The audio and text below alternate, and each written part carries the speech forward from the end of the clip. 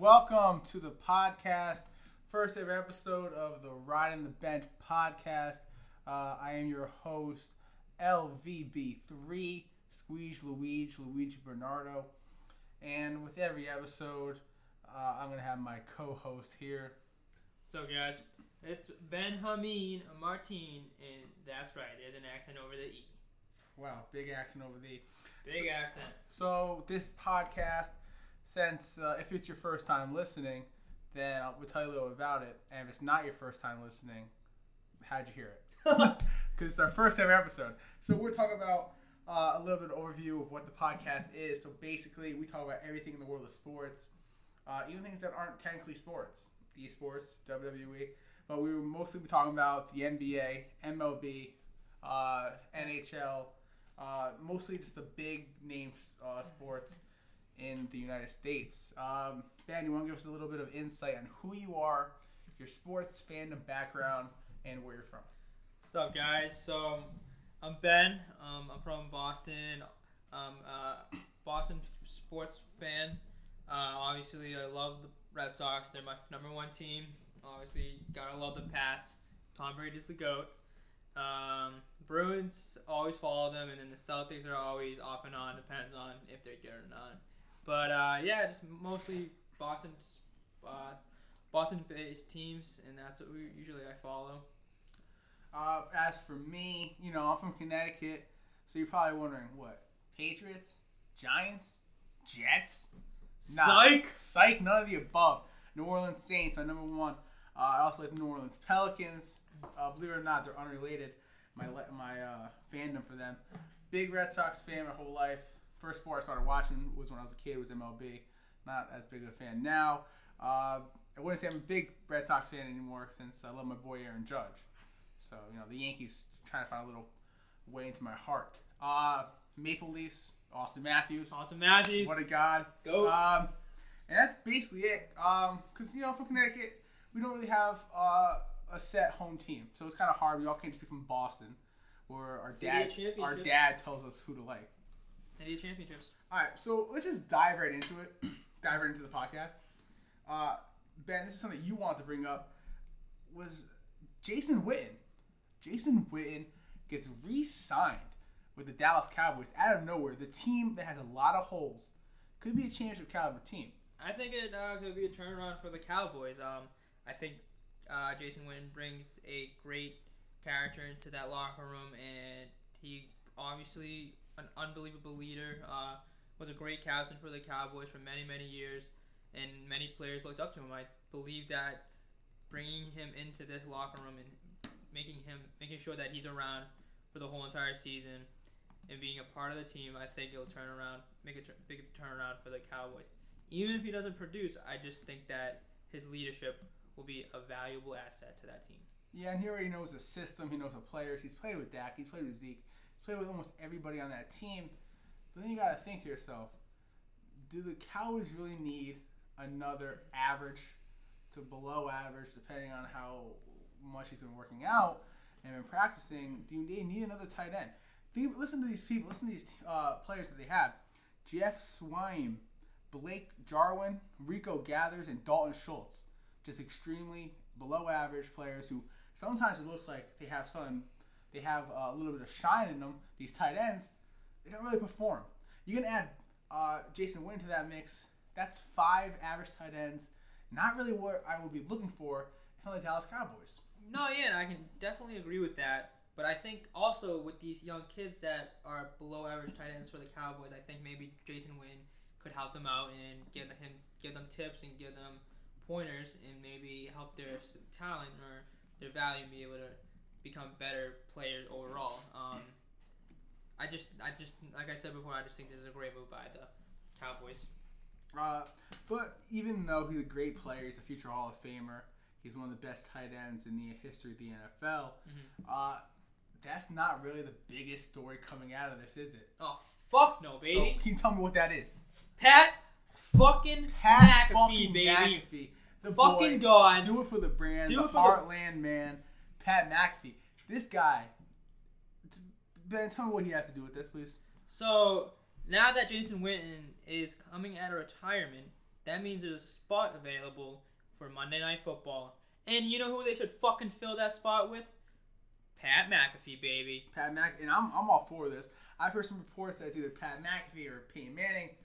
I'm not really sure where to go at this point. I think either one would be great. I think Peyton Manning can bring a valuable asset of talking about certain aspects of the game, like seeing things that maybe certain broadcasts are not be able to see, because he was such a great quarterback and he knows all these things, like we saw with Tony Romo when he broadcasted for CBS over the last 2 years.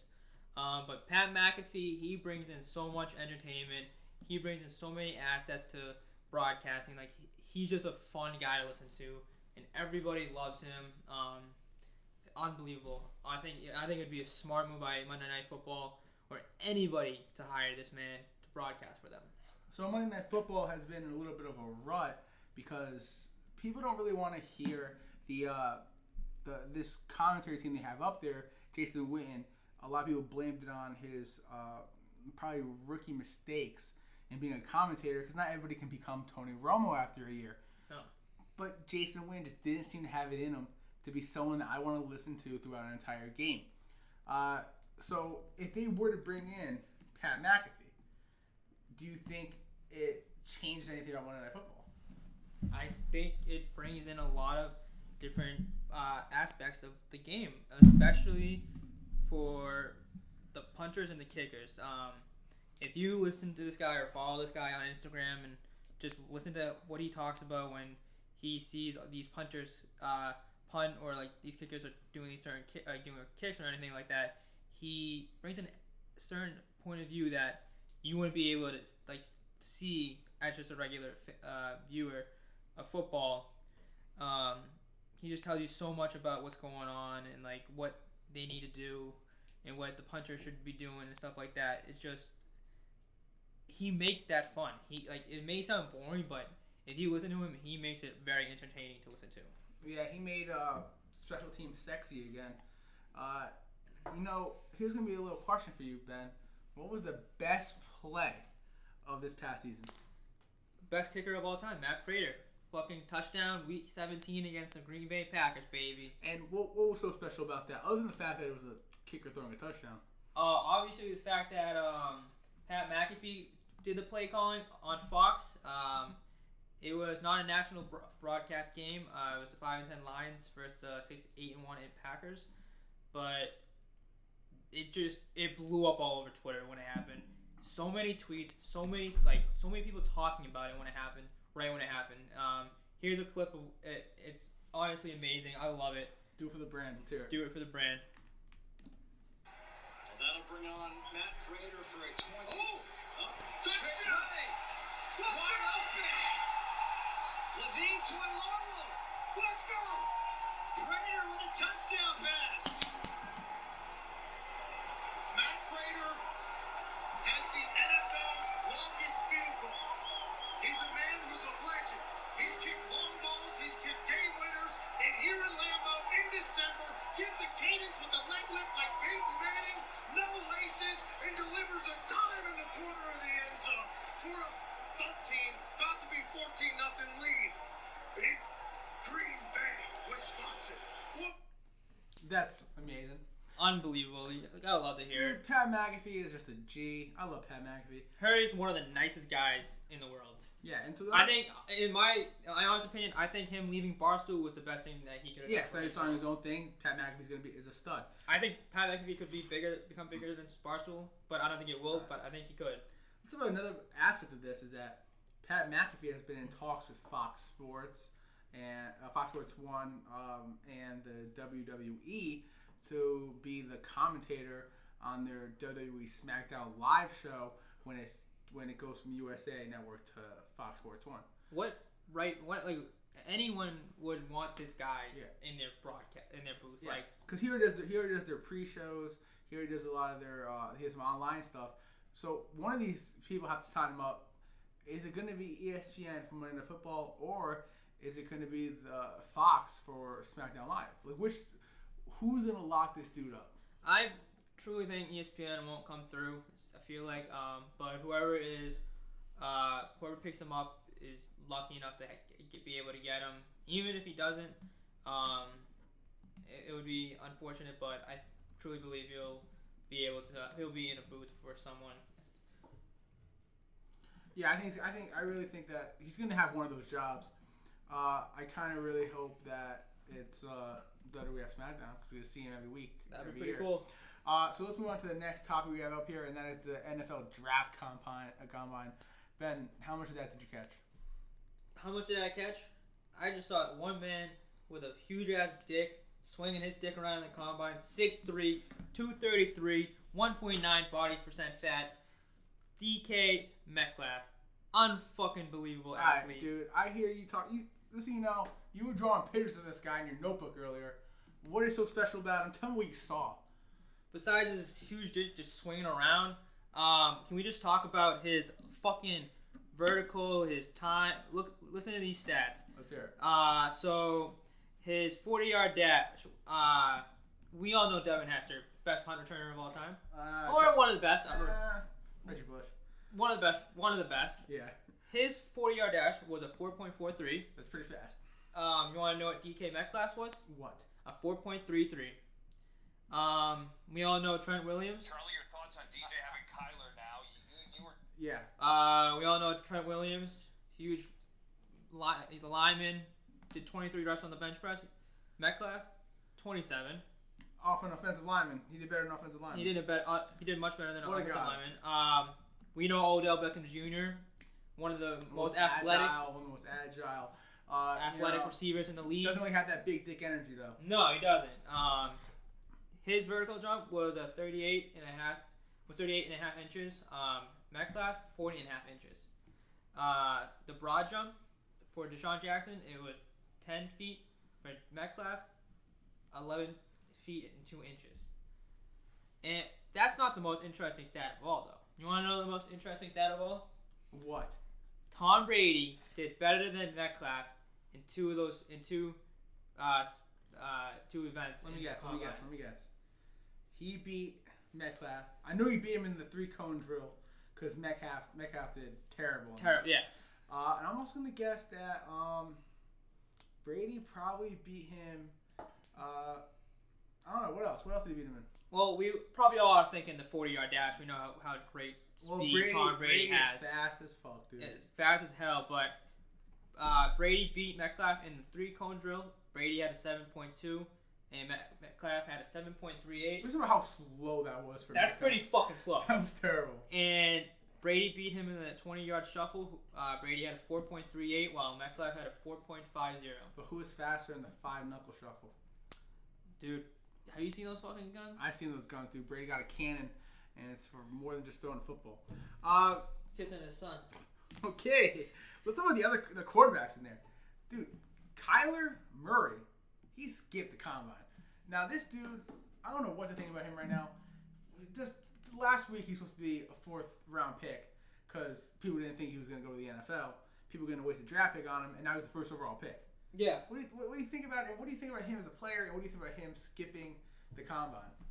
It's interesting about him skipping the combine because he's going from a 4th round to possibly a 1st round, but we're not able. He's 1st overall pick. Yeah, his 1st overall pick. But now we're not able to see how he is truly able to do in this combine and see how he's able to throw, how his accuracy is, and his 40-yard dash. It's a big question mark on Kyle Murray on what his athletic ability right now. We know that he's a very athletic kid. Obviously, guy went pro baseball, but I just think it was not a smart move skipping the combine, especially for a guy that's 5'10". He has a lot to prove. He has a chip on his shoulder for his height, and I just think that not going to the combine might not have been a smart move. I think that no matter what, his draft spot is already secured. This dude is going 1st overall no matter what. So you're saying he's going to the Cardinals? He's actually going to the Cardinals, dude. But what about Josh Rosen? Josh Rosen's getting traded. Honestly, Josh Rosen's getting traded. Cliff Kingsbury, he's got a hard on for Kyler Murray. He's not going to take anyone else over Kyler Murray. Didn't he coach Kyler Murray? Didn't he coach Kyler Murray? Jamie, you mind checking that up? Checking the fact check? Yeah. Yeah, Jamie. So that's what I'm saying is that he's gonna be the first overall pick no matter what. Josh Rosen, he's definitely getting traded to who? Patriots, Dolphins, Redskins, maybe the Giants. Who knows? Those are some teams that he can go to. It seems pretty odd that you use the first round pick on this guy, and now you trade him away. Yep. Wouldn't you try to maybe take a risk with him next year? Pick up Nick Bosa first overall pick? The Cardinals, do they really need Kyler Murray, or can Josh Rosen be that guy? Josh Rosen was obviously the most pro-ready quarterback coming out of the draft, or so we thought before Baker Mayfield went God's here. But what does it say about the Cardinals organization, and what does it say about the potential of Josh Rosen? What I think it says about the Cardinals organization is maybe do they not have enough confidence in a guy they wasted on a first round pick on? Like, they're just giving up on him that quickly. Yeah, they're giving up on him. Dude, they ain't got no balls. That's why they're going with Kyler Murray. I kind of wish Kyler Murray didn't give up on baseball. I kind of wish that we could have seen which team would have the balls to draft him.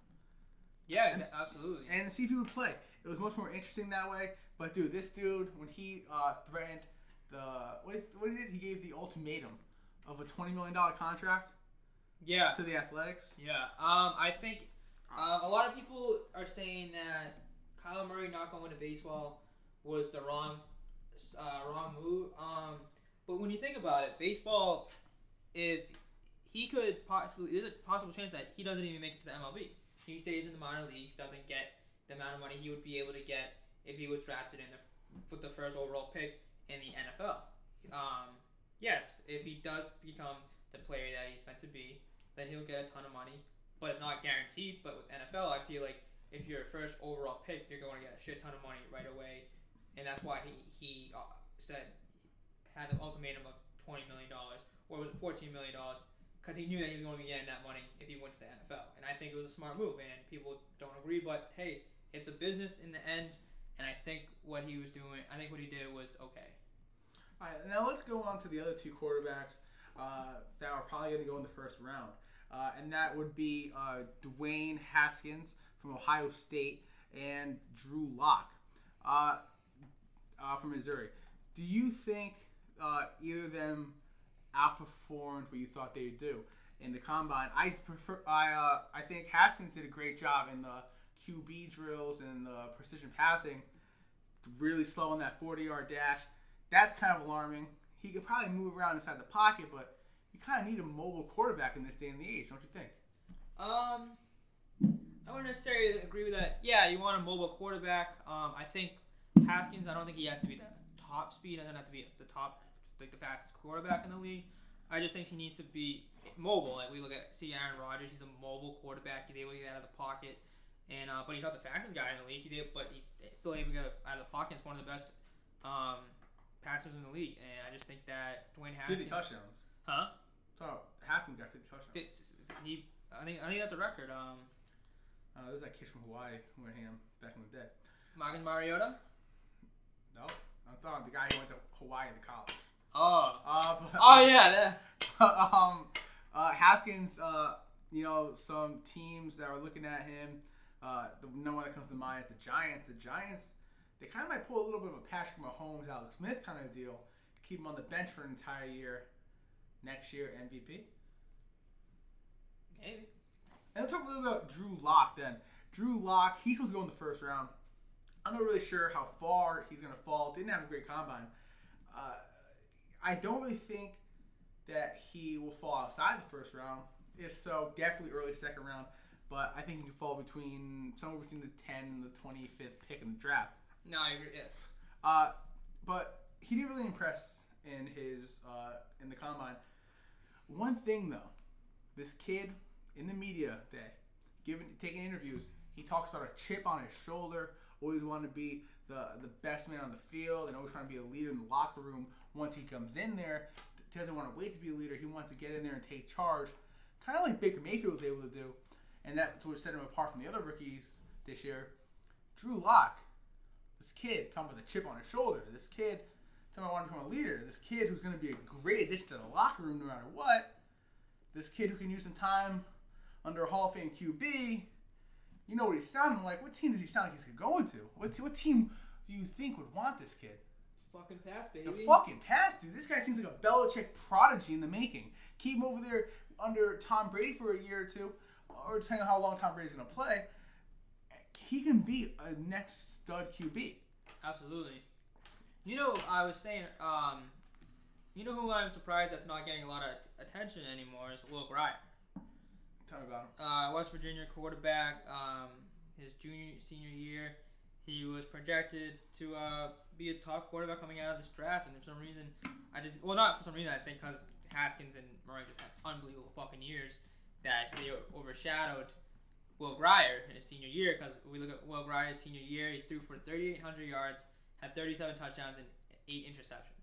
That's a pretty good fucking year for a quarterback, and I think that his draft stock has gone down. I think any team that is lucky enough to draft him at such a low or at such a high round or something like that are lucky, because I think this kid's the next big thing. Yeah, one thing about him is that he's going to be a great locker room guy, and like he's a great attacker. And he's pretty accurate with straightforward, get the ball where he has to go throw it. But his arm, extremely average arm. Yeah. You don't want to waste. He has an average arm. He's not really great throwing off his back leg or throwing on the move or making a play when you're scrambling and moving out of the pocket. I just don't see where that would. You know what that sounds like? Greatest quarterback of all time. So Drew Brees is a great runner, dude. He got that spin move. Okay. I don't know, man. But that's what I see about him. So let's go on to another story that I want to talk about.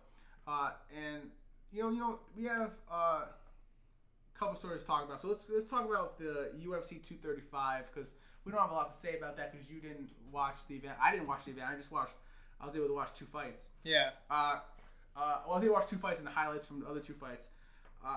John Jones, he won by decision. Tyron Woodley finally lost his title. But the 2 fights I want to talk about is Cody Garbrandt. This dude got knocked out again. He doesn't know what he's doing right now. Yeah. This dude had those 2 fights with TJ Dillashaw. That was his chance to move up a step. And Dillashaw moved down a weight class to face Henry, and he's gonna stay down there to face Henry for a rematch. That means Dillashaw's title's up for grabs. I don't know why Cody doesn't try to change anything up. But the biggest story, Askren and Lawler. I didn't know it was an early stoppage. I think that was a pretty early stoppage. I didn't see a tap out. No, and Lawler seemed fine. Lawler got right back up. I didn't see him tap out. I didn't see him pass out. And the biggest problem is Dana White. He said he's down for a rematch. Robbie Lawler said he wants a rematch. Ben Askren, he's 19-0. He doesn't want a fucking rematch, dude. He already won. Yeah. He wants to go for a championship. And he's up there next in line for a championship. Yeah, he is. Because if it seemed like a good fight before the early tap out.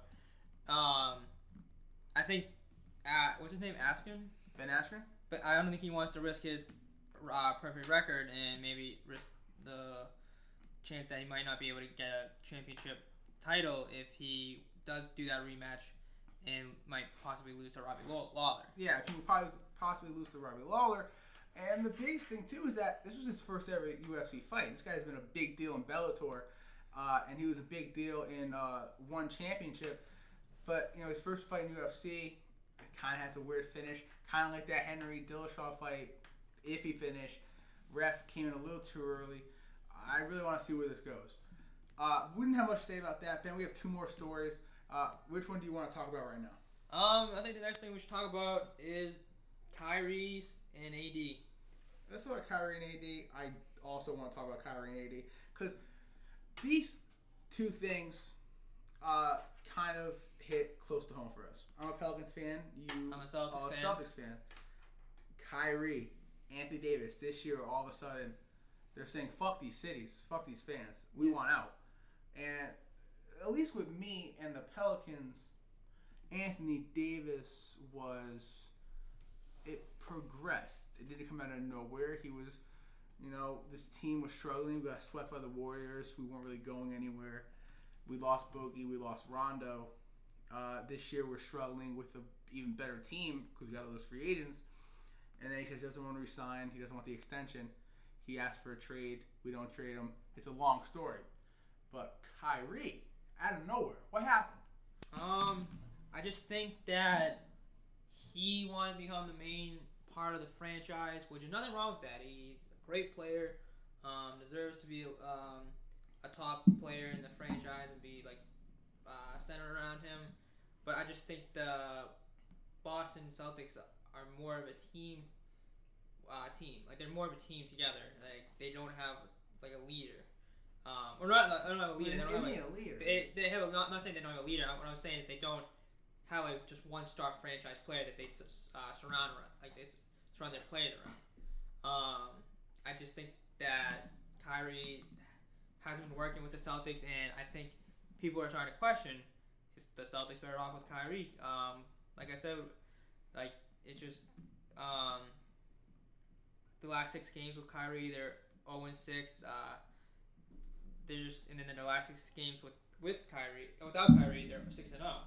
And the points per game are completely different from each other.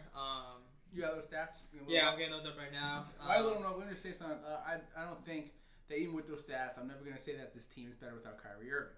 What I'm saying is that, what I personally think is that the team works as a unit, and that's what they're really good at. And they're really good at working as a unit. They don't have to play through a star player. And that's kind of why they've had all the success before Kyrie even got there with Isaiah Thomas. Like, look at Isaiah Thomas now. What's he doing? Nothing, right? He's just got out of an injury. Yeah. But he's not a stud anymore. He was a stud for that 1 year. Yeah. It really has to do with the Brad Stevens and how he coaches that team. Yeah. And if they coaches it as a team. So you got those stats up? Yeah, they're loading. All right. Let me talk a little bit about Anthony Davis then. Dude, Anthony Davis, the brow. Like, when you leave New Orleans, you better shave that brow off, dude, because you're no longer the brow. You have to be something else. Especially if you go to LA with that whole collusion with LeBron James and your agent / his agent. It's just too much. I don't know. He wants to play for a winner. Lakers ain't looking like winners now, we're actually playing better without AD too. Everybody's been able to step up. Okafor has been able to step up. Randall has been able to step up. Holiday's been able to step up. Probably one of the best ball handlers and one of the best defenders in the league. These guys, these star players, they act like this because they think that teams need them that much. And whose fault is it? Whose fault is it? LeBron James. LeBron James. LeBron James acts as if, they have all the power. And then he complains that the NFL treats their players like slaves. It's not really the case because the NFL, the players can still leave. They just would rather not. The NBA, they don't really care. They don't care about their team. They don't really care about the fan base. They care about the money. They care about playing with their friends. And they care about where they're going to live. Exactly. One thing about Kyrie is, do you think that he's going to leave Boston? Even though Boston is a relatively big market, you think he's going to leave them for an even bigger market? I think the number 1 team right now on this list are the Knicks. The Knicks, after that big trade, they got rid of Porzingis. But they're probably going to get Zion. Yeah, and because they're probably going to, hopefully, unless they get fucked over by the draft lottery, they're in line for Zion. But if they get fucked over by the draft lottery, that sucks. But no, it doesn't actually suck because there's a ton of talent in that draft, like RJ Barrett. I wish they get fucked over. Yeah. Only because I want to see Spike Lee's face when they don't get Zion. And I don't hate Spike Lee, but he just fucking ruined NBA 2K. Yeah, he did. Any NBA 2K fan knows that Spike Lee ruined the fucking game. And, I don't want to go into this because it's not really part of the episode. But Spike Lee, dude, why'd you make that career mode for us? Why did they ruin the NBA video game? You know what you did. Yeah, and you know you did. You should go take a lap, Spike Lee. So you want to move on, or you want to talk about something No, else? we'll move on. All right. So the last thing we want to talk about, and before we get to our main topic, is about the MLB contracts. 2 big contracts were signed recently. Manny Machado signed a 10-year, $300 million deal with the San Diego Padres. Bryce Harper signed a 13-year deal, $330 million, with the Philadelphia Phillies. Tell me about it, bud. So I think these are great contracts for both the Phillies and the Padres. Yes, it might be a lot of money for these 2 players. Yes, maybe Bryce Harper did have a down year, but if you look at the stats the years before and what these guys bring in to the clubhouse and into the into the lineup, they bring in a lot of talent. Maybe Machado's kind of an asshole, but he just brings in so much talent. You won't see a lot of guys with his stat line what he had last year with a 297 average and 37 home runs and 107 RBIs. You don't see many guys that are out there like that, and especially getting him for 10 years. The guy's only 26 years old. He's in your lineup for 10 years in his prime when the guy just hit 37 home runs with a 297 average. So the Padres are very lucky. Hopefully, if they want to center this guy, they want to center their franchise around this guy. I think he just needs to clean up his act and not be the asshole or the dirtbag that he is known to be. So we're both a little bit biased toward calling him a douchebag, because in 2017 he injured Dustin. I don't have a with that situation. I don't. If you look at the video, it shows that. Yeah, I think I watched the video. I think that you see his cleat hits the tip of the bag and makes his foot go up. You don't see any force that Machado made to cleat Pedroia, especially after he does it by accident. You see him get up right away and try to catch Pedroia falling. But there's also other times when we see Machado spike other players on purpose, especially in the World Series last year when he stepped on Steven Pierce's ankle on running down to first base, and also when he ran into Jesus Aguilar, the first baseman for the Milwaukee Brewers during the NLCS. He's just known to be a dirty player. Hopefully he gets his act up and the Padres are able to get a good, decent guy out of him. And it's good to see. It'll be interesting to see. One thing about this contract I really want to talk about is that it really benefits everybody involved. Manny Machado gets that huge contract that he wants. The Padres get that big name player that they want, and obviously they have to overpay because no one wants to go over there to San Diego. Like, name one thing in San Diego. There's really nothing to do. They just lost the Chargers. They don't have the Chargers. All they got is, homeless people jerking off in the middle of the street. And, unless you're Robert Kraft, that's not going to appeal to you. Exactly. Yes. So, they had to overpay to get him. They also had to overpay because there's only 2 huge free agents this year, him and Bryce Harper. So they got him. He's going to be in a smaller market, but he's going to be the big dog in that smaller market. The Padres get their star players, can help them with marketing, can help them with their economy, it's going to help them with the team overall. They have a great farm system. Their top guy, Fernando Tatis, shortstop, unbelievable player. And then they also got that left-handed pitcher out of UCLA, Mackenzie Gore, or I think he was at UCLA. I think I'm not 100% sure, but they have a great young farm. I think that getting Machado for these 10 years and then getting these guys to maybe get called up to MLB and develop their talents into better players as they grow. I think the Padres could be a threat in a few years if their prospects turn out to be the players they're supposed to be. One big interesting part of the Bryce Harper contract is the reported, and I don't know if this is right, but the reported $180 million deal over 4 years to go to LA. Yeah, so he would be getting $45 million a year for 4 years, and a lot of people are questioning why did he not take that deal. I think you can think about it as a way, does he not feel confident in himself about after those 4 years, would he still be a good player and be able to get a good contract? Or would he just rather get that guaranteed money because with the 13 years by signing with the Phillies? I just truly believe that he just wanted the guaranteed money, not have to worry about injuries, just in case if he did get injured during that 4-year contract with the Dodgers. I think that he just wanted the guaranteed money and make sure that he gets that $25 million a year over the next 13 years. And also, I don't think he lacks any confidence in himself. The guy's probably the cockiest player in baseball. He's my favorite player. He's not even on your team, bro. I know. He's on my phone though. You can't be shitting on me for liking Aaron Judge. I don't shit on you for liking Aaron Judge. You know. Well, you're a Red Sox fan apparently, and he's on the Yankees, so. Yeah, but he's handsome and he's tall. See that beautiful smile you got with that gap? But let me tell you a little, son. About another reason. You brought up 2 good reasons why he might have declined the contract. Number 1, he doesn't have confidence in himself, which you said that he is one of the most cocky players in the league, if not the most cocky player in the league. It could be him lying to himself, or like pulling up the show when he's actually deep down, he's actually not that confident. I don't agree with that either. And then you brought up the idea that he just wants to get it over with, get the guaranteed money just in case. But another third option. Does he not want to go to LA? Will there be an option for him to not want to go to the second biggest market in all of sports in the United States?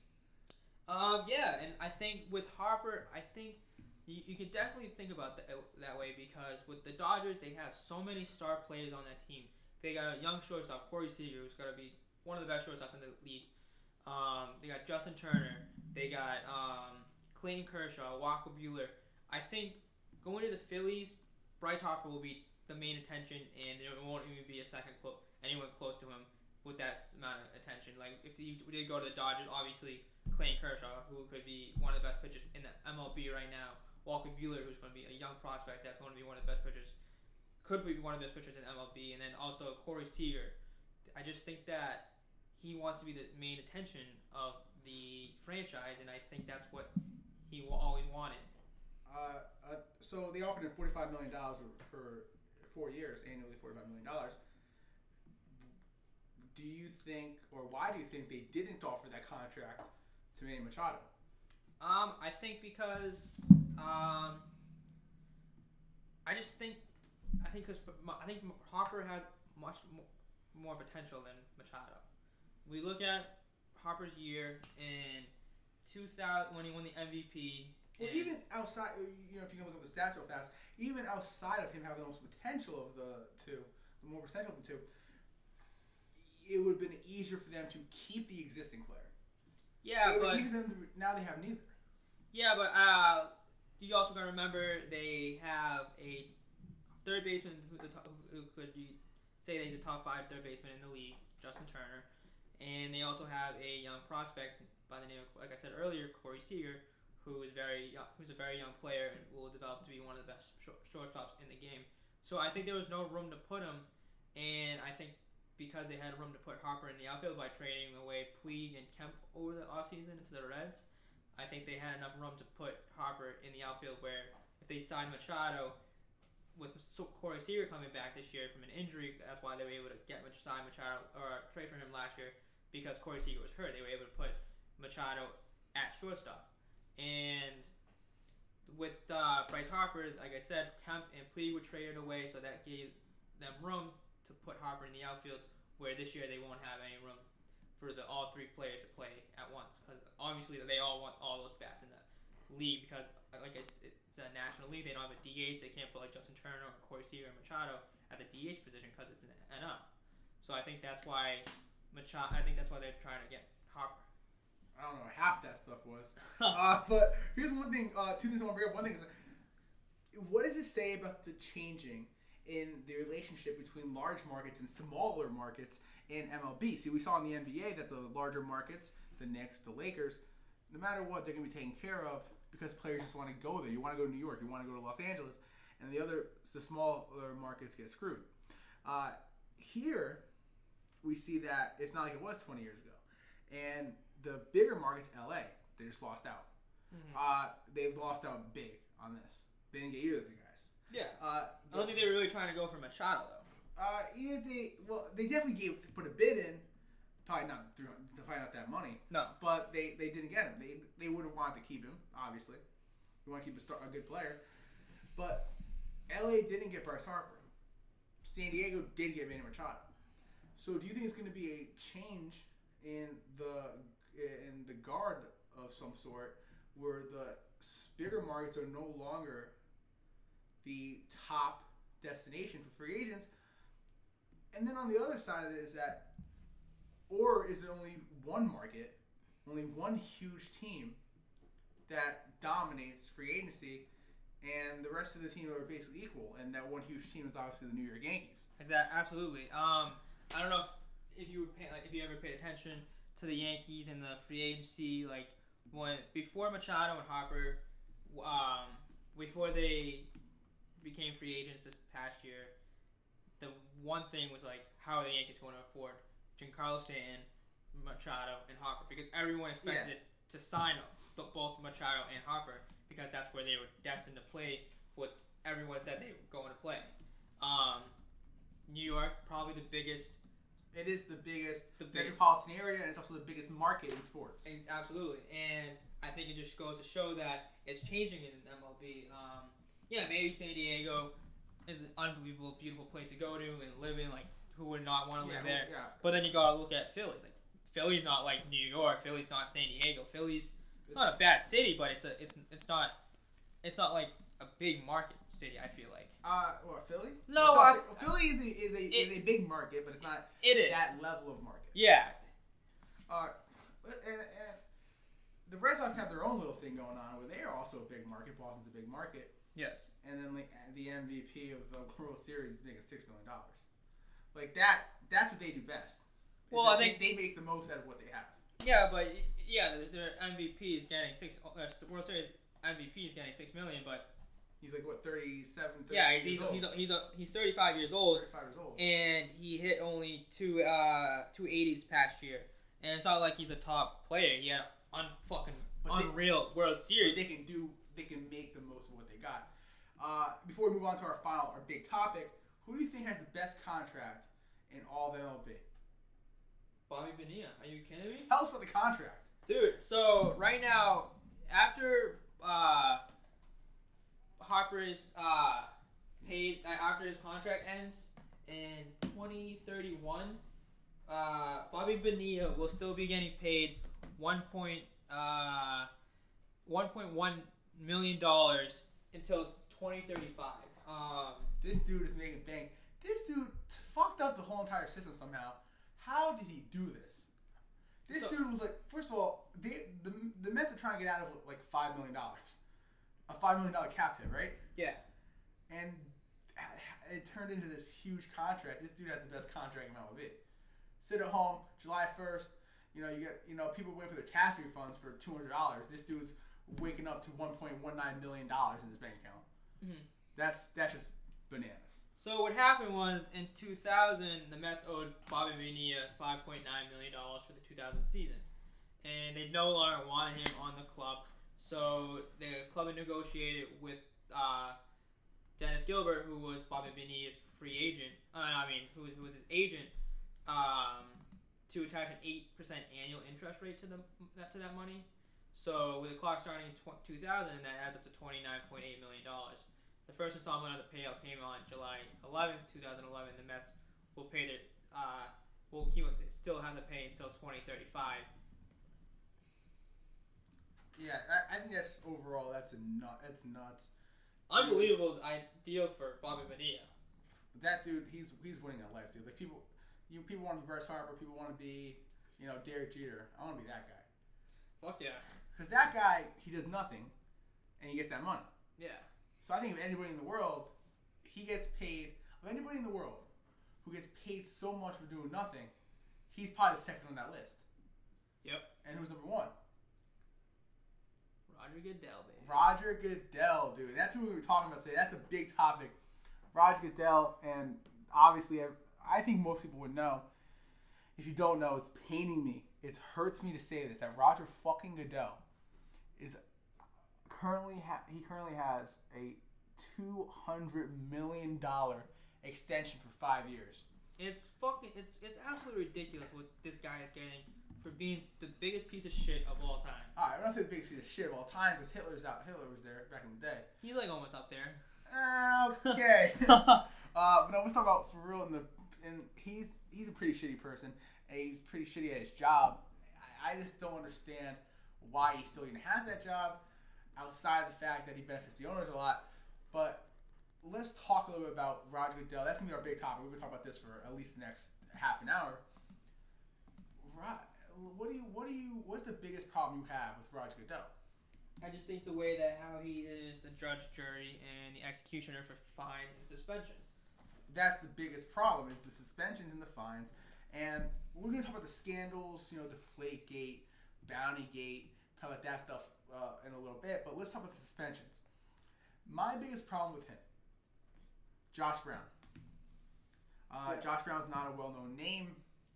Unless you've been paying attention for the past couple of years, you hear the stories. Or a Giants fan.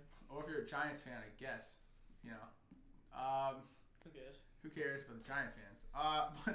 If you're a Giants fan, Josh Brown got a 1-game suspension for repeatedly beating his wife and admitting to hitting his wife over 20 times. 1 game. Ezekiel Elliott, he was accused of one thing or another. Don't really want to go into it if you don't know the full details.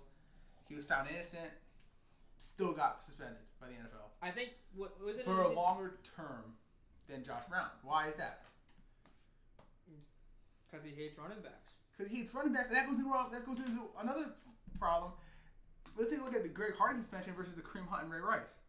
They all had relatively the same accusations. Yeah. All different circumstances. Obviously, Ray Rice he knocked her out. He cold cocked her.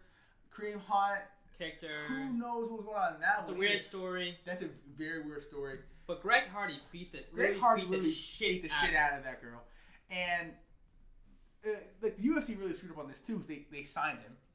The UFC signed him and they put him on the same card as a woman who is a victim of domestic abuse on the same UFC card for the first ever ESPN UFC card. But the NFL, because they didn't have any tapes, I guess, because tapes seems to be the new golden grail for Roger Goodell to suspend people. Hunt got suspended. Rice got suspended. Hunt's career almost ended. Signed by the Browns. He got signed by the Browns. Ray Rice's career did end. I'm not going to be the one to defend Ray Rice. I really don't know how I feel about that. If his career should have ended. But overall, I'm not mad that it did. Yeah. And I'm not saying that it shouldn't have. I'm saying I'm not really sure what should have happened. Greg Hardy came back. And he played for multiple teams. And then he had his whole career. And is it just the mindset of the NFL that Greg Hardy was able to come back? Or is it something that Roger Goodell lacking the ability to take a stance? No, absolutely. I think that Roger Goodell, he just, the way he handles things is he just doesn't handle things well. We just see so many situations over the years, like you said, Greg Hardy, how he went from a 10-game suspension to a 4-game suspension because of of what happened, and like the fact that like how does it get reduced? Like, why does that get reduced? Like, this guy should be kicked out of the fucking league for what he did. And let's just talk about like the teams that he was on. The two of the three shittiest fan bases / ownership / players. The Cowboys and the fucking Panthers. Yeah. They fuck those teams and fuck the Falcons too. I'm just gonna add that in there. Fuck the Falcons. But like, I think there was a problem with those teams signing him. It's even a bigger problem that he wasn't kicked out of the league.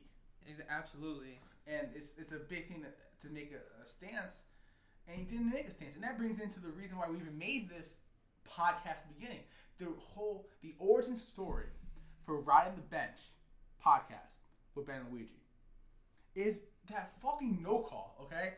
For the no call that Drew got screwed, okay? The Saints should have been in the Super Bowl. Right now, I should be oiling up my Michael Thomas can't guard Mike ass tattoo right now, okay? While holding the Lombardi Trophy, okay? I would have spent $7,000 on a replica Lombardi Trophy, okay? That's where I should be right now, okay?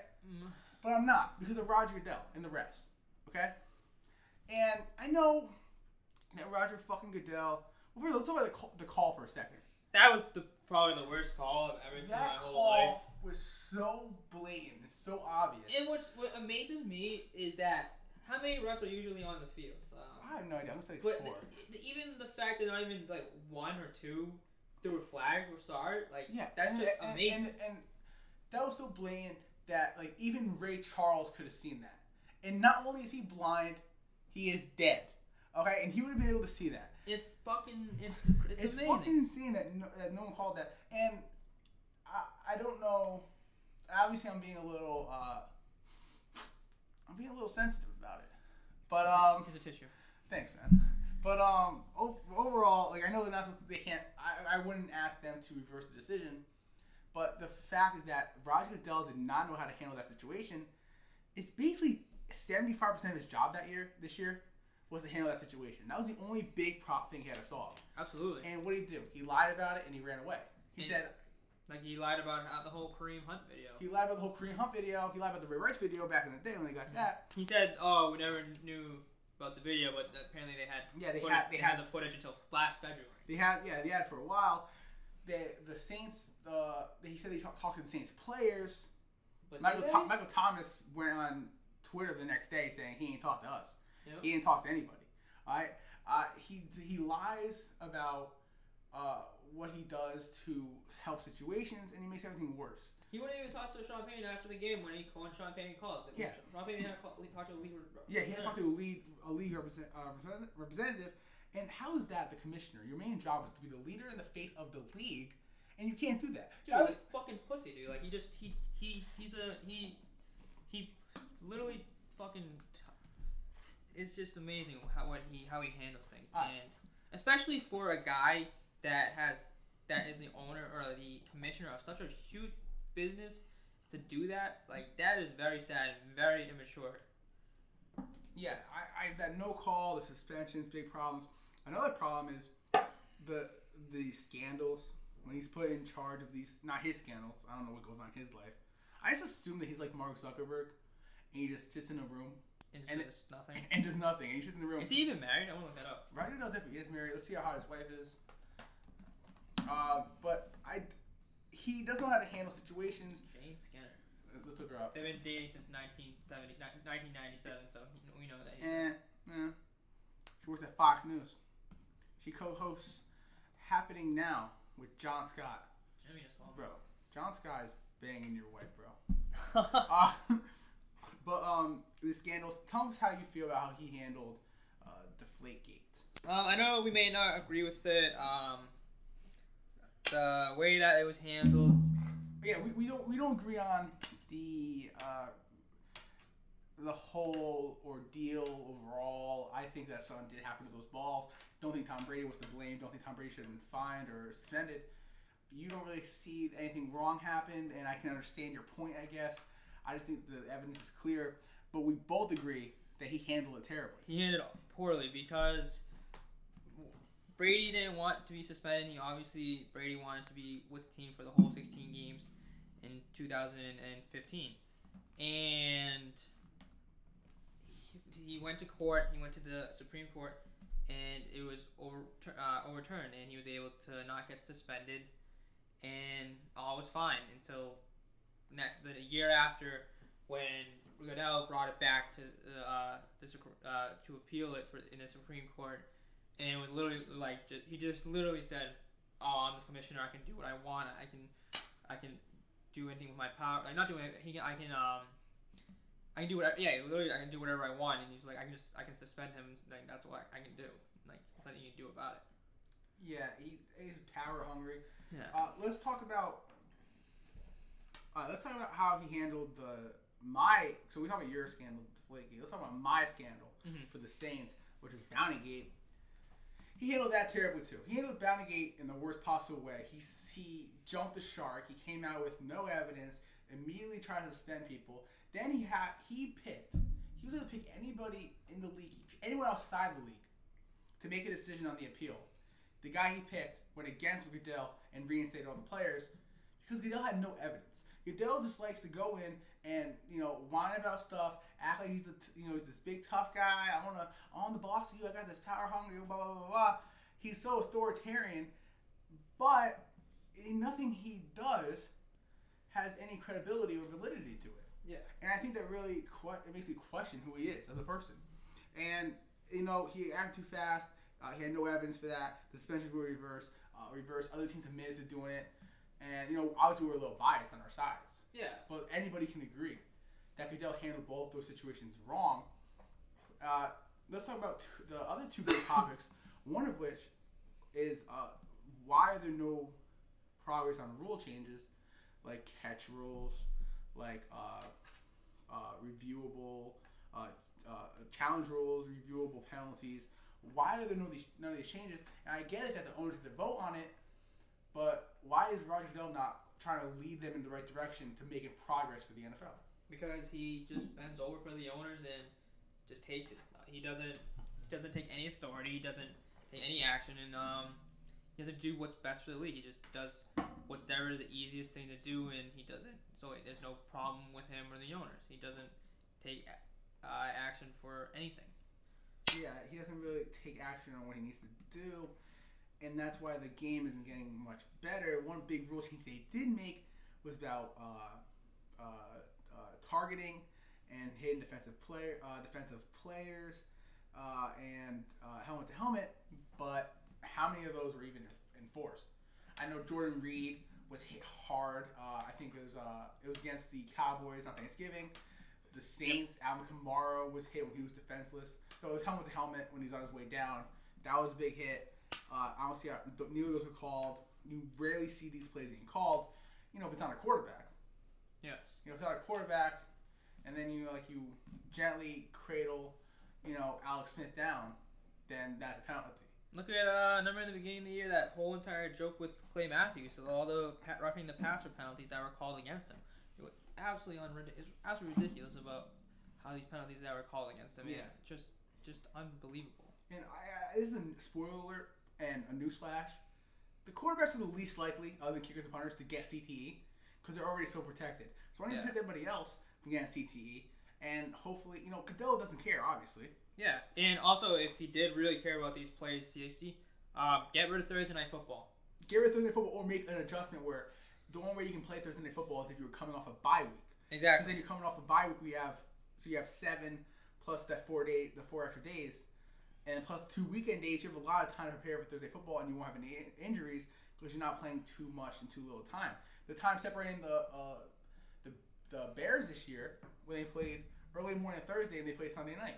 It was ridiculous, and it's just like we know that why he won't ever change it or do anything about it is because it brings in the moolah and brings in money for them, and he will never change it because it's just he says he cares about the player safety, but these guys, they only have 4 days of rest between those 2 games, and it's not safe for the players to play. It takes a huge toll on their bodies, and but it brings in the money, and that's all he cares about. Yeah, all he cares about, and that's why he still has his job. That's why he has a huge extension. Roger Goodell is one of those guys. He doesn't care about the game. He doesn't care about the players. He doesn't care about the fans. He doesn't care about the integrity of it. He cares about the owners, because if you make the owners happy and you make them money, which, let's be honest, I can be up there and make them money. All right, all you have to do is just once in a while give a press conference and have the most generic sounding answers ever. And the NFL is the NFL. It's going to strive no matter what. They're making money despite him, not because of him. But the owners see that they have this guy. He's a corporate shrew. He will do whatever they ask him to do, and that's why they keep him around. And as long as they have the bottom line of making that moolah, baby, ain't nothing gonna change. He doesn't care about anything. Doesn't care about anyone. Or doesn't care about anything. Before he used to make the troops or the military pay for their own tributes. In the span of 4 years, the U.S. Armed Forces paid the NFL more than $700,000 for an on-field tribute to those same armed forces. Tributes that have every stand surely assumed that the NFL did out the goodness of its heart and its genuine respect and affection for our military. And what they did was it took a congressional oversight committee led by John McCain and Jeff Flake to expose the paid salute promotion. in response to the what was going on in the NFL, refunded only a tenth of that money that they made the U.S. Armed Forces pay. A tenth of that. Well, that's only $70,000. Like out of the $700,000 that they made the armed forces pay, and where did the rest of the money go? Where's the rest of the $630,000 that they have? Like it's just ridiculous. Yeah. So obviously we fucking hate Roger Goodell. He's a spineless little Cunt. bitch. But like, what the fuck is the NFL think it's gonna be doing now? Like, what do they think is next? Like, what the fuck do they think is next? Do they think that the next thing you do is just hire another Roger Goodell? Like, at some point, okay? Like, if you have football fans, I'll admit, we're pretty dumb. Like, I'm also gonna keep watching my Saints no matter what. Yeah. You're gonna watch your Pats no matter what. Absolutely. But like, we gotta stand up. We gotta find a way to do this. And then the big problem is that, like you said earlier, how he was the judge, jury, and executioner. Where's the separation of powers? The only people who can put him in his place is the NFL Players Association. And they don't do jack shit. Yeah, let's be serious. They're a fucking joke. Yeah. The NFL Players Association doesn't do shit. Yeah. And they're probably the weakest players union in all of sports. I'm assuming, like, because I know that, you know, like the NHL, like they got their 2004, 2005. They got their lockout year. Yeah. To increase their salaries, because the NFL on the NHL, the owners and the executives, they wanted to make sure that the players would only get money based off of the profits of the teams, which the team wasn't making any profits, so they would be shit out of luck. The NHL players, they came out, they had their lockout, and now they're making a shit ton of money compared to what they used to make. Yeah. And it's ridiculous. And then the only thing that they're going to step into is money. Is that all they care about? The NFL Players Association is the only thing that's what's going to take for them to take action. Is it has to do with money? Why can't they care about player safety? Why can't they care about holding people accountable, whether it's the executives, Roger Goodell, or even the fucking refs who are all trash? What's it gonna take?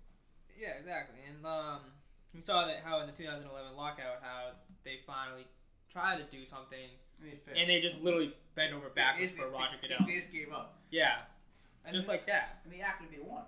Yeah, exactly. They gave up. They didn't. It was a failure, and it's just they don't have a spine. I mean, it's crazy. I really like. I don't know what's going on. I think the NFL has to pull like a Donald Trump this year. Like, just find a fucking like a crazy ass celebrity to come be the commissioner. Yeah. Imagine fucking Dennis Rodman being the commissioner of the fucking NFL. Dude, we'll have a North Korea team. Yeah, we'll have a North Korean team. Move the Jaguars to North Korea. You know, hashtag. Wait, did you see how the Raiders want to move, play their home games in London? The Raiders? Yeah, you didn't hear about this? For this year? Yeah. They're going to Vegas next year. So, it was talked about how the Raiders could play in London just for the 2019 season. But I think that was shot down. London is now an option for the Raiders. It's being discussed for them to play next year. Glazer said they're still trying to figure it out. Other owners have brought up to the Raiders. The Raiders are discussing it. Like, why? Like, that sounds fucking awful for the players, especially the Raiders players. Dude, when you think of London, you think of, like, you know, they're all fancy, the Queen is sipping their fucking, like, their tea, and you got those Raiders fucking metal. Dude, it's not gonna work out. With they wear fucking, like, shoulder pads with spikes in it. Yeah. I would just want to imagine if they get people in London to act like that. Dude. And see what would happen. You know what I always think about? Let's be honest, the Raiders are fucking mental, okay? The Raiders fans are the most mental fans in the world. Yeah, it has to do with their owner, Al Davis. Yeah. He was a fucking psycho. And now look who their coach is. Yeah, he's 10 years, 100 million. Yeah, that's whack, too. You know, we kind of got a little bit off topic. But, like, it's seriously, Roger Goodell sucks. You know what I think about when I think about London football is the Family Guy episode? Yeah, the Family Guy episode. But Tom Brady's in that. Yeah. Alright, so back to Goodell. Why Back to Goodell. That's Goodell. How's a piece of shit. You know, fuck Goodell. What kind of card is with Goodell? You got anything to say? Add a little something. I'm gonna do some research. Talk about how. I just think the whole weed policy. I'm not saying this because of Josh Gordon. I think the weed policy is kind of ridiculous. Like, I think the main point of people these players smoking weed is to, like, because their bodies are aching and they use it to what am I trying to say? They used the weed to not heal, but like make them feel better or something like that. And like, what does Roger Goodell want them to do? Like, take painkillers and like get addicted to painkillers? Like, I feel like they would rather have people smoking weed than taking painkillers to like heal their bodies. Or painkillers are fucking worse. Yeah, and like it's crazy, and like it leads to addiction. It leads to scar tissue in your heart. Like that can wreck you. Yeah, and like could end many players' like careers. Not even just their careers, it can affect their lives too. Yeah, absolutely. The best. Have you seen the video when Aaron Rodgers was on painkillers and he did that interview at the end of the game? No, I don't. Oh, it's hilarious. Yeah, I don't know. Roger Goodell is just, the weirdest thing too is that like I hate Jerry Jones, and like Jerry's just whack. He's a weirdo. Yeah. But like he's the only owner who like talks about how much he doesn't like Roger Goodell. Yeah, he's the only one that has balls. And it's weird. Like, well, my owner does. My owner is like a fucking 7-year-old woman. Hey, my owner gets hand jobs for $59 in this. Dude, $59 hand jobs, dude. I feel happy that like me and Roger. Like, I don't do this, obviously, but if I wanted to, like, I can get the girl that Roger Goodell got. Yeah. Like, what I'm saying about Roger. Robert Kraft. Yeah. I don't know if Roger Goodell wasn't a part of that. Dude, he probably wasn't. He probably framed Robert Kraft. Probably, dude. But one thing is, like, I can, like, get the same girl that Robert Kraft got. Like, this dude can be going over there, like, if I was Robert Kraft, I would just, like, when Cardi B and Offset broke up, just buy her a Rolls Royce and say, hey, you want to come to my mansion, get you a private jet, you got that Rolls Royce, get you some Rolexes. Like, you really, like, you can spend that kind of money, bro. Like, what else are you doing? Well, popping Viagra's probably, apparently the guy's pretty fucking old, so he must pop some Viagra. I don't know, dude. I think he just thinks about Tom Brady. Dude, I think every person in Boston does that when they think of Tom Brady get wicked hard. Wicked hard With the Boston Hobble. Anything else we want to talk about? Because like we kind of went off topic. You get the point. We fucking hate Roger Goodell. Yeah, and he's a piece of shit. Like, what's next though for Roger Goodell? Not Roger Goodell, but like who would be an ideal commissioner? We don't know the people. Okay, we didn't do that much research. So I think we didn't do that much research. Okay, we're sports nerds, but we're not real fucking nerds. but isn't it like Goodell will appoint the next commissioner himself? Well, him, and then it's the other executives and like everybody combined. I think he nominates them. I don't know how it works per se, but he's going to be involved in the decision making process. I just think that no matter who is hired, 2024, he's gone. Thank God. I think it's just no matter who is hired, I think it's people are gonna have some positive aspects to it, negative aspects. It's just there's never gonna be a perfect balance between the two, and it's gonna be tough. But I think Roger Goodell is literally the whole entire negative aspect. There's no good thing that has come out of Roger Goodell. Do you know who's good? Who? Adam Silver. You know who's good? Who? David Stern. No. He brought so much money into the NBA. Let's talk about Adam Silver. Adam Silver was approached by several NFL owners. Yeah, he says he hasn't thought about it, but like, yeah, he fucking has. It's the NFL, bigger than the NBA. Yeah. Remember, like, it would be cool to have someone else come in. Like, other than having Dennis Rodman, probably Adam Silver. Or, like, who would be the ideal? Like, who would be ideal? Anybody in the world. I have no idea, to be honest. Like, Cuban? Mark Cuban, dude. Yeah. He wants to run for president, apparently, in 2020. Dude, Dwayne Johnson. Dwayne The Rock. Imagine popping those pecs at the conference. He'd probably be worse than Goodell. Because he'd be like, hey, how you feel the no call? He's popping those pecs. Because he's a handsome man. He's a handsome Samoan. Not Hawaiian. Samoan. Right. Yeah. Great guy, I wish I knew him. But imagine he was commissioner. He played football in Canada, I think. Yeah. Played at the University of Miami. I know that. Anything else you want to add to this episode? We went really off topic. Yeah, we did. And we keep coming back on topic and then going off topic. But that's what the fun part of our podcast is. We go off topic sometimes. It's the fun part and then also the terrible part. Yeah, but hey, it's alright.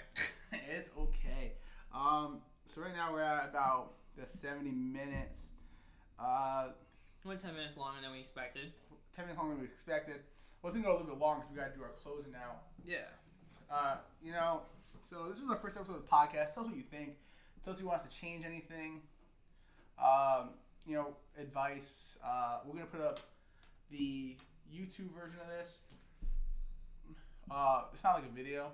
Yeah, it'll be like, and then also, maybe we'll, if it has become popular or starts growing, we'll make a Facebook page and Twitter pages, and you guys can... You can make the Twitter and Instagram. Yeah, and you guys can follow us, and we'll keep you posted on new videos or new podcasts. Just so you know, we were going to put this in the description box when we upload it to iTunes, and we upload it to, everything.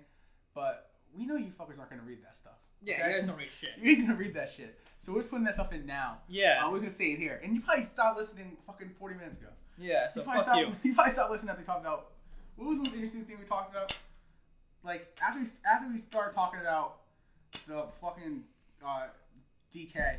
You guys said we stopped listening. You guys said we fucking ran to your rooms, locked the doors, put a sock on the door. Jesus. We talking about DK. Yeah. I know I would. You would, yeah. You're doing it right now. But if you guys have any tips or any advice or any topics that you guys would like us to talk about, feel free to contact us. Hey, even if you want to come on as a guest, talk about whatever you want. We would love to have you. Just make sure you do your research because we don't want you to have any... Wait a second. We forgot about our ad read for our sponsors. Oh! Load up the sponsors real fast. Let me see.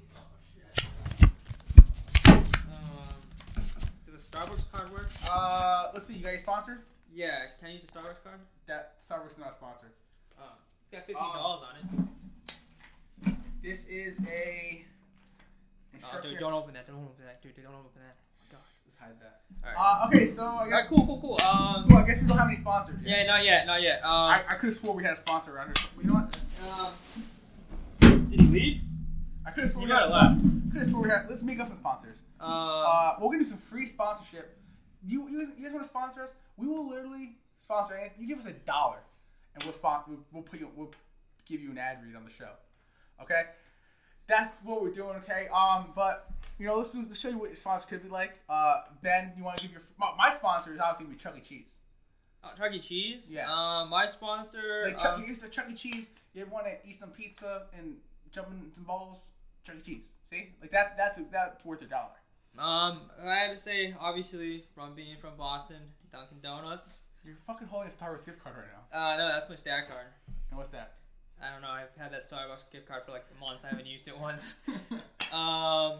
But we would love to be sponsored. Yeah, we love to get sponsors.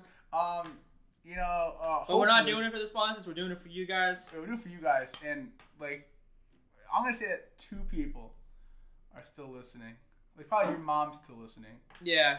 They might have stopped it after we talked about DK Metcalf. Yeah, I think I got all sexual about that guy. He's just a handsome man. He's a beast, and I love him. Yeah. But all right, so we're gonna be closing out the show now. We've been going on too long. Yeah. We're going 13 minutes over time. We might have some longer shows in the future. Right now, this is what we're sticking it at. Ben, you want to close out? Hey, thanks for listening, guys. It's Ben Hameen Martin, and yeah, that accent's over the end. Thanks for listening, and love you guys. Thanks for listening. LVB3, Squeege Luigi Bernardo. Great to have you. You can be a starter, you can be a role player, but what's better than riding the bench?